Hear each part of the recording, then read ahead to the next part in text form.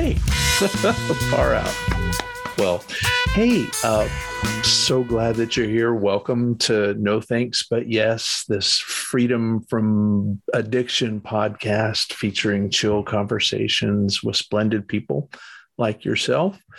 And, well, let's get started. We always introduce ourselves on this show.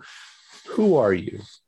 My name is Elaine, Alec, and I am Siilkan from the interior of southern British Columbia. My name given to me on the day I was born is Tiitkanit. It loosely translates into standing by water, given to me by my tama on the day I was born, back in September 2477.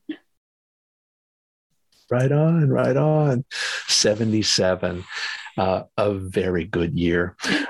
I was 10 years old, and I got to tell you, the music was good. And anyway, and you came into this world, so a much better year.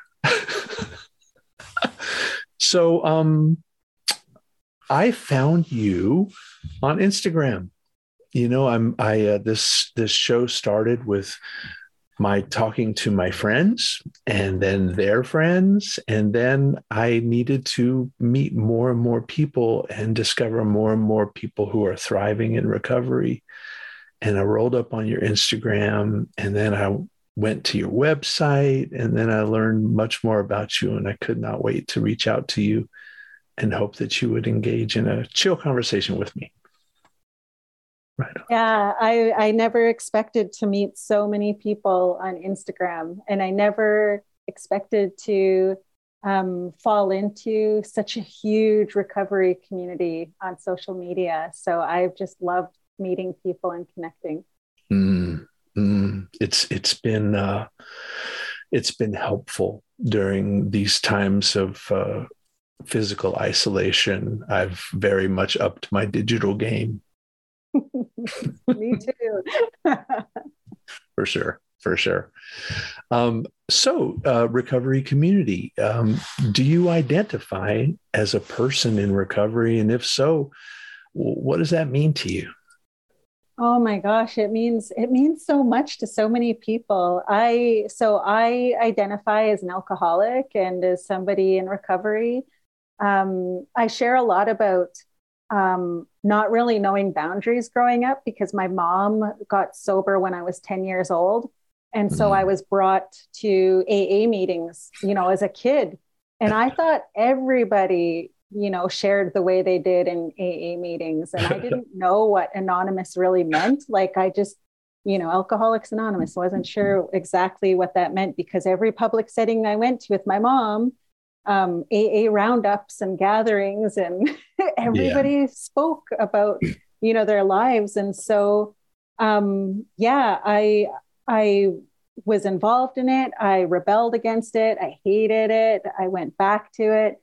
I move in and out of a lot of different spaces. And I'm one of those people that is take what I need and leave what I don't in every place I go, and really respect everybody's needs are different. But I definitely do identify with somebody who has really utilized the AA program for a lot of my recovery. And now, that I'm older and on social media, starting to see like the different programs that people have available, and for different reasons why, to attract, people who may have felt excluded or that wasn't their space. And so I found something in all of the different communities that I've been involved in over the last few years. Oh, that's wonderful. There is something everywhere of value. And I've been around as well, and have my roots in Alcoholics Anonymous. That those are my people. No longer fellowship with that community, but have moved into kind of a different community. But they very much identifies a big part of me. And also, I brought my kids.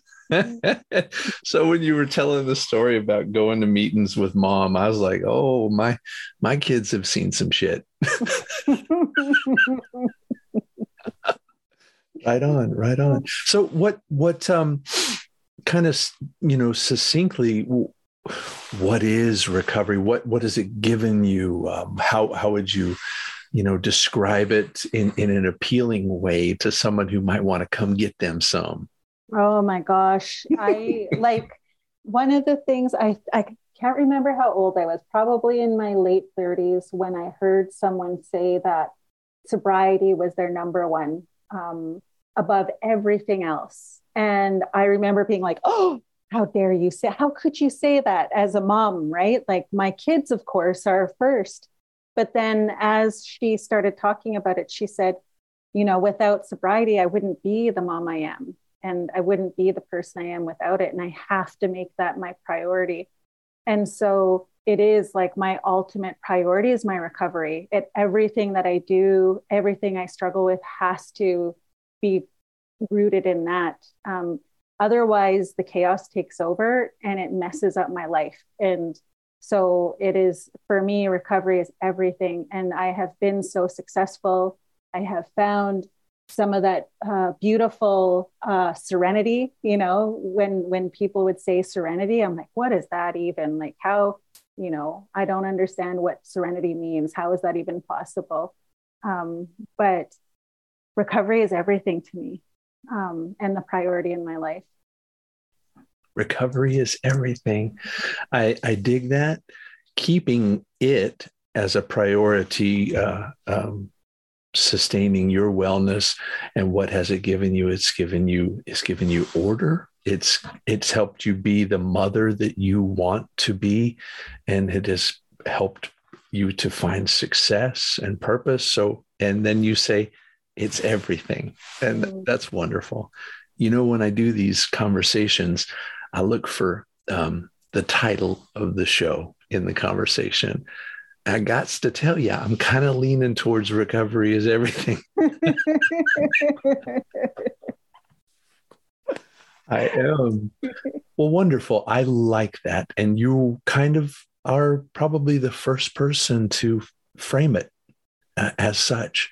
There are many different descriptions and definitions. You are the 31st person to be on the show now, and diverse pathways as well.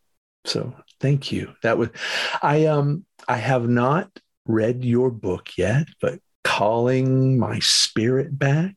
That's exciting. This training now turned into an inaugural conference, Cultivating Safe Spaces. I'm excited to learn more about that. And your partnership with Alder Hill Planning, this diverse group of consultants, but more this concept of planning as a pathway to self-determination. All these things kind of piqued my curiosity. And this all leads into the question of what are you doing in this space now, thriving in recovery, and what are you up to? Go anywhere you want to go with this, but those are the things that piqued my curiosity.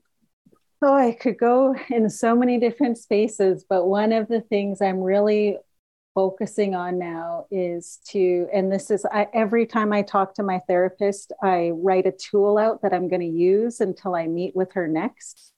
And so my tool I'm using right now is to observe and not get sucked into the chaos, and to not allow myself to get bored to stir things up, because I grew up in an alcoholic home, and being an alcoholic, I thrive in chaos and dysfunction, and I'm comfortable there. And if I'm not there, I'm wondering, what's going to happen, and how am I just going to be okay to be regulated?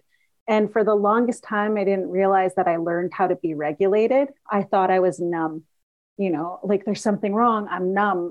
Something must be wrong with me because I don't feel anything right now. I don't feel anger. I don't feel sadness. I don't feel pain. I don't feel stress, anxiety. And so I'm numb. What am I trying to shut out? And my therapist said, maybe you're just regulated. Oh my gosh. So I thought, oh my gosh, exactly. Like that's what this is. Regulated. There's nothing to worry about. I can just chill and be okay. And so I'm one of those like all or nothing people, and I'm really trying to find like comfort in being regulated and not all over the place. And so, I have two companies. One I am, a partner in for 6 years, and it's grown to over, 14 full-time employees, across BC and Alberta. Last year we made $2.5 million in that company and paid out over $1 million in salaries to folks. And then I also own my other company, Elaine, Alec, Writer, Speaker, which manages the trainings around cultivating safe spaces. And I focus more on like decolonized trauma-informed approaches, and working from that place of love and not that place of fear when we're doing this work. And the book, it manages my book sales and speaking. And so last year, I was 3 years in business with that company as a sole proprietor, and that company brought in $330,000 alone. And so, right on. Thank you, so many different things, and wanting to write more and taking a look at where I'm at and figuring out what are my next steps, and not wanting to make decisions based on fear. So not wanting to stay someplace because I'm afraid that I'm going to be in poverty again, or afraid that I'm not going to make enough money, or afraid that I can't let this go. And so I've got to do it all. And realizing, it's now I'm imbalanced because I'm not spending enough time with my family. I'm not spending enough time for myself. And so right now I've got all these opportunities coming up. And my first instinct would be to try to do them all, and burn myself out. And so right now I'm not making many decisions. I'm just observing. I'm observing where I'm at. I'm not going to get sucked into the chaos. And I'm just going to be okay with just chilling out for a little bit, and just being okay with doing the things I want to do, saying yes, and answering the call to places like this that support my well-being and to foster those relationships. And that's important to me.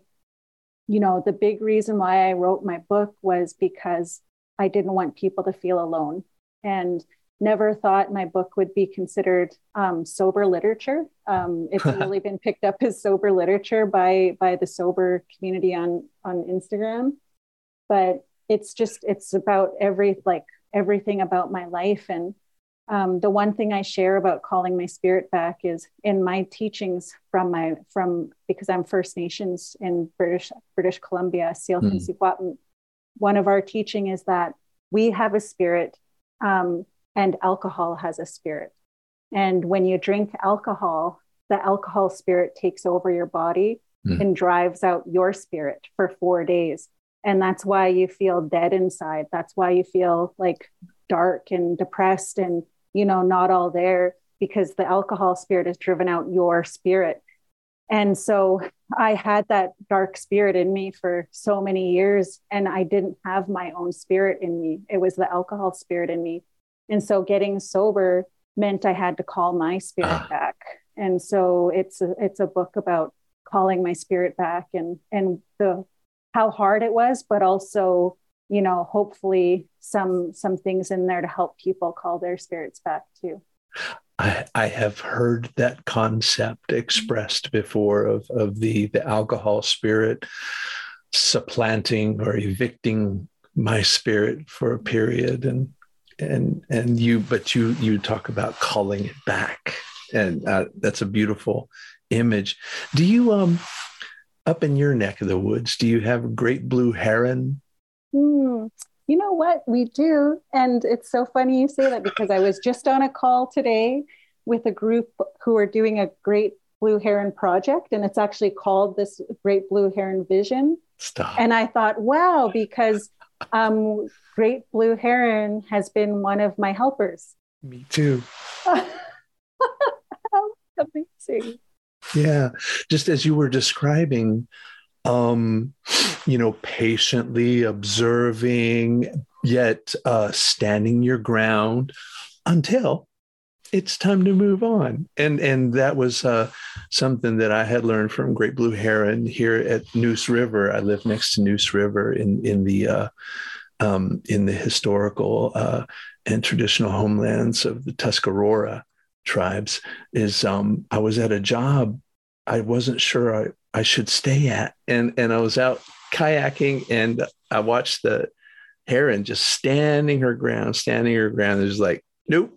And moved upriver and plopped down. I was like, I'm going to do that. I'm going to go because there's no more fish for me here. One of the very first mock-ups for my book cover was going to be a blue heron. Oh gosh, I'm feeling that. Oh, wow. I'm trying not to get choked up and get it right here. This concept of decolonizing practices for healing. One of my last guests, Dee Mauricio, and I think she follows you on Instagram. She's delightful, from the indigenous people of Guatemala living in Mexico right now. And we talked about decolonizing sobriety and wellness. And you talk about decolonizing practices for healing. Can you want to talk more about what that means to you? Yeah, one of the things like I in my trainings that I share is that, you know, everybody has been colonized. And when I think about what does colonization mean to me, it means, you know, colonized practices are built on fear and control.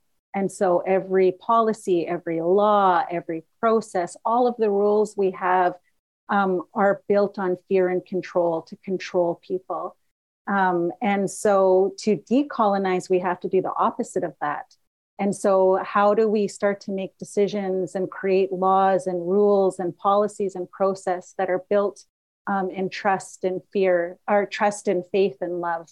And so for me, colonial ways are built on fear and control, and decolonial ways are built on trust and faith and love. And so, you know, all of us, you know, have been raised in that fear and control from the moment we set foot in school, you know, where shame-based practices have been used to get kids to be, you know, put in place to strive for perfection, to, you know, be afraid to have the wrong answer and to be shamed if they didn't think like everybody else. And so all of us humans have this built into us. And so to decolonize is for everybody to, you know, start finding ways to shift the system to promote trust and faith and love. And so, you know, I really focus on that piece because I even think of like healing practices and therapy and like all of these rules put in place and the idea that we are responsible for this person's healing, like as a helper or a healer. I'm responsible for your healing. I'm responsible for your triggering. I'm responsible, and that I have the power to fix you. And if I don't fix you, it's my fault. If I leave you in a certain state and something happens, it's my fault. And I could be penalized or charged or sued for. And so then I come into the space working from a place of fear. And when I work from a place of fear, then I try to control, and controlling is oppressing.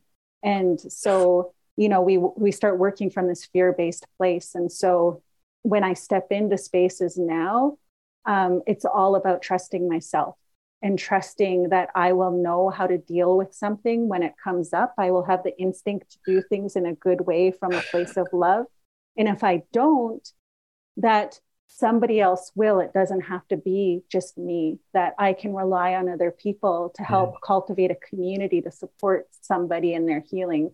And so I'm not the almighty one that's going to heal and fix everybody, that it's like that humility and working from love. And if I can love and trust and have faith in myself and my instinct, then I can have love and trust and faith in other people and their instincts. And so that's for me, decolonizing practices.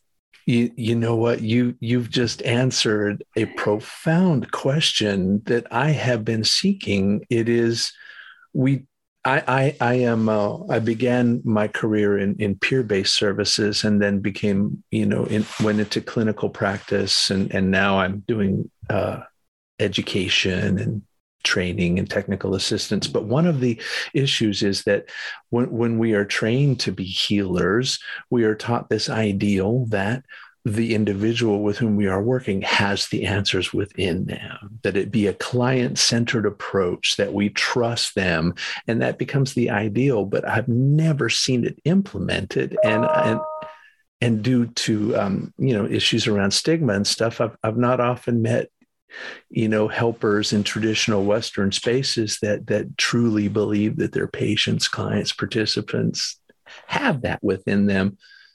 And you're saying that this trust, faith, and love of self is a stepping stone to that trust, faith, and love in others. That this is big for me. It may have been an elementary observation of yours, but it is an answer I've been seeking for some time. Wow, brilliant. Lovely, lovely, lovely. So, Cultivating Spaces conference coming up in June up in BC. I looked over the website, and it's, I guess, in part kind of talking about, doing what we were just talking about on an individual level, on an organizational level, and systems. Did you want to talk about the conference at all? Yeah. So it was 2 years ago, I started the training, Cultivating Safe Spaces. And I use cultivating and not create, because I don't believe I create safe spaces. I can't guarantee them, but I can cultivate them by using protocols and having other people understand what those protocols are, so we can all cultivate that safe space for each other and with ourselves. And so I started getting a lot of requests to do this training. Almost every day I get requests to do this training, whether it's with governments and industry and companies, or frontline workers and doctors, and, so many different people to do this work to shift systems, because it's about shifting the system and being easy on people, hard on systems. Ooh. And that's my focus in the work. Is it's like, as I do this work in decolonizing and reconciliation and healing, is that we're going to be hard on the systems and easy on people, soft on people. And so this work has just blown up, and I realized that I needed to train other people to do this work. And so I started training other Cultivating Safe Spaces facilitators. And I'm even decolonizing the practice in which I do that. Is that it's not like a pyramid style business. It's, once I teach them, it's all theirs. They can use it any way they want. I don't want anybody to ever come back and say, well, Elaine does it this way, because everybody's going to learn things and teach them in different ways. And it's not going to be the way I tell them to do it. It's the way people feel like they should be doing it for themselves. And I tell people they don't even have to pay for my training. If they can watch all my videos and read my book and figure out how to deliver a training like this on their own, then they can do that. I'm not going to come sue them, because I believe in this training and how it will help shift systems and help. The ultimate is for people to learn to understand self, to love self, to trust in self, to show up to be their best version in the world. And that's like one of the biggest passions of mine, is to helping people call their spirit back so they have confidence in who they are. Because when we have that, then we don't have people trying to take power from others and hurt others. And so I now have like 28 certified Cultivating Safe Spaces facilitators. They're all across Canada. I have one in Arizona and one in Washington State. And they're all in different spaces. I have one facilitator who's training the Ontario Police Force in Ontario, Canada. Wow. I have somebody who's focusing on the arts community. I have someone who's focusing on university, academia. And so there's people utilizing this training in the places that they're passionate about. And so this conference is a way to showcase all of the work that they're doing in their practices, and to introduce the framework to people, and to just be in space with like-minded people so that they can support each other, work with each other, and find ways to bring this into the different pieces of work that they're doing. So it's going to be the first time like our facilitators are going to meet in person, because it's all been virtual. Wow. June 16th in BC. Yeah, Kamloops, British Columbia. Yeah. It's really hot in the summer. It's beautiful. And folks can find out more about it at elainealec.com. Yes. Very cool. The cover photo for the conference is absolutely gorgeous. A big body of water, rolling green hills. I've never been to Canada. Oh, Uh, oh, you have to come. I just I got would. back from Arizona a couple of weeks ago. You have to come to Canada. I do love Arizona very much, for sure. Wow, brilliant.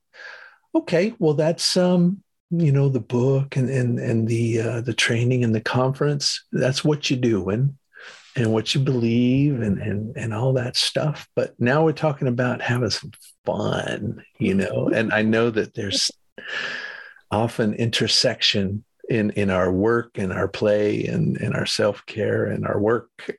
But tell me, what's good with you? What do you do for fun up there in BC and thriving in recovery and getting goofy?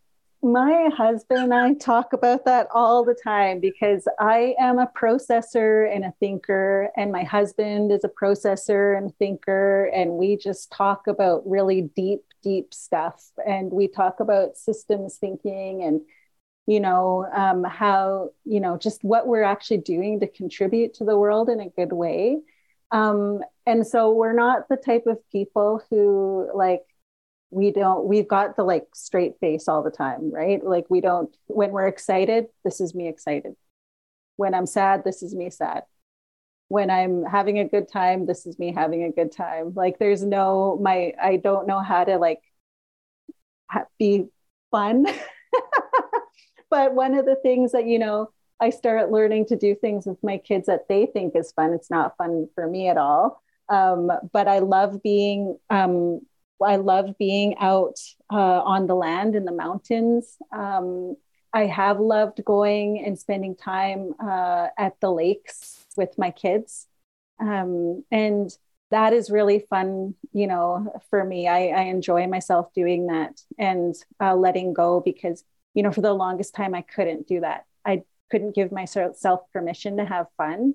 And so last year was the first time where I felt like I spent time with the kids and it was fun. And I felt like, even though it wasn't you couldn't tell by looking at my face, I was enjoying myself with my kids and letting myself just have that. And that took me 40 something years to get there. Right. So yeah, but that's fun. Just being outside and on the land with my kids. Oh, brilliant. Well, I think we're having fun now, personally. Yeah. I know. Stuff like this is fun for me. Most people might not think it is. I love the talking to people and talking about things like this. It's it brings me joy. And, Ditto. I picked up this hobby during some peak pandemic time, and I was like, I need something, and this turned out to be that good medicine. So great. Well, we're at that time where we drop the mic, and if you have any final message for listeners. I just, one of the things I like to share, especially with people who are maybe just starting in recovery or questioning, whether it's something that they want to do. The best thing that I learned about recovery is that I didn't actually have anxiety. I had feelings. And one of the things about that was I would get these anxiety attacks where I couldn't breathe and I would have those panic attacks.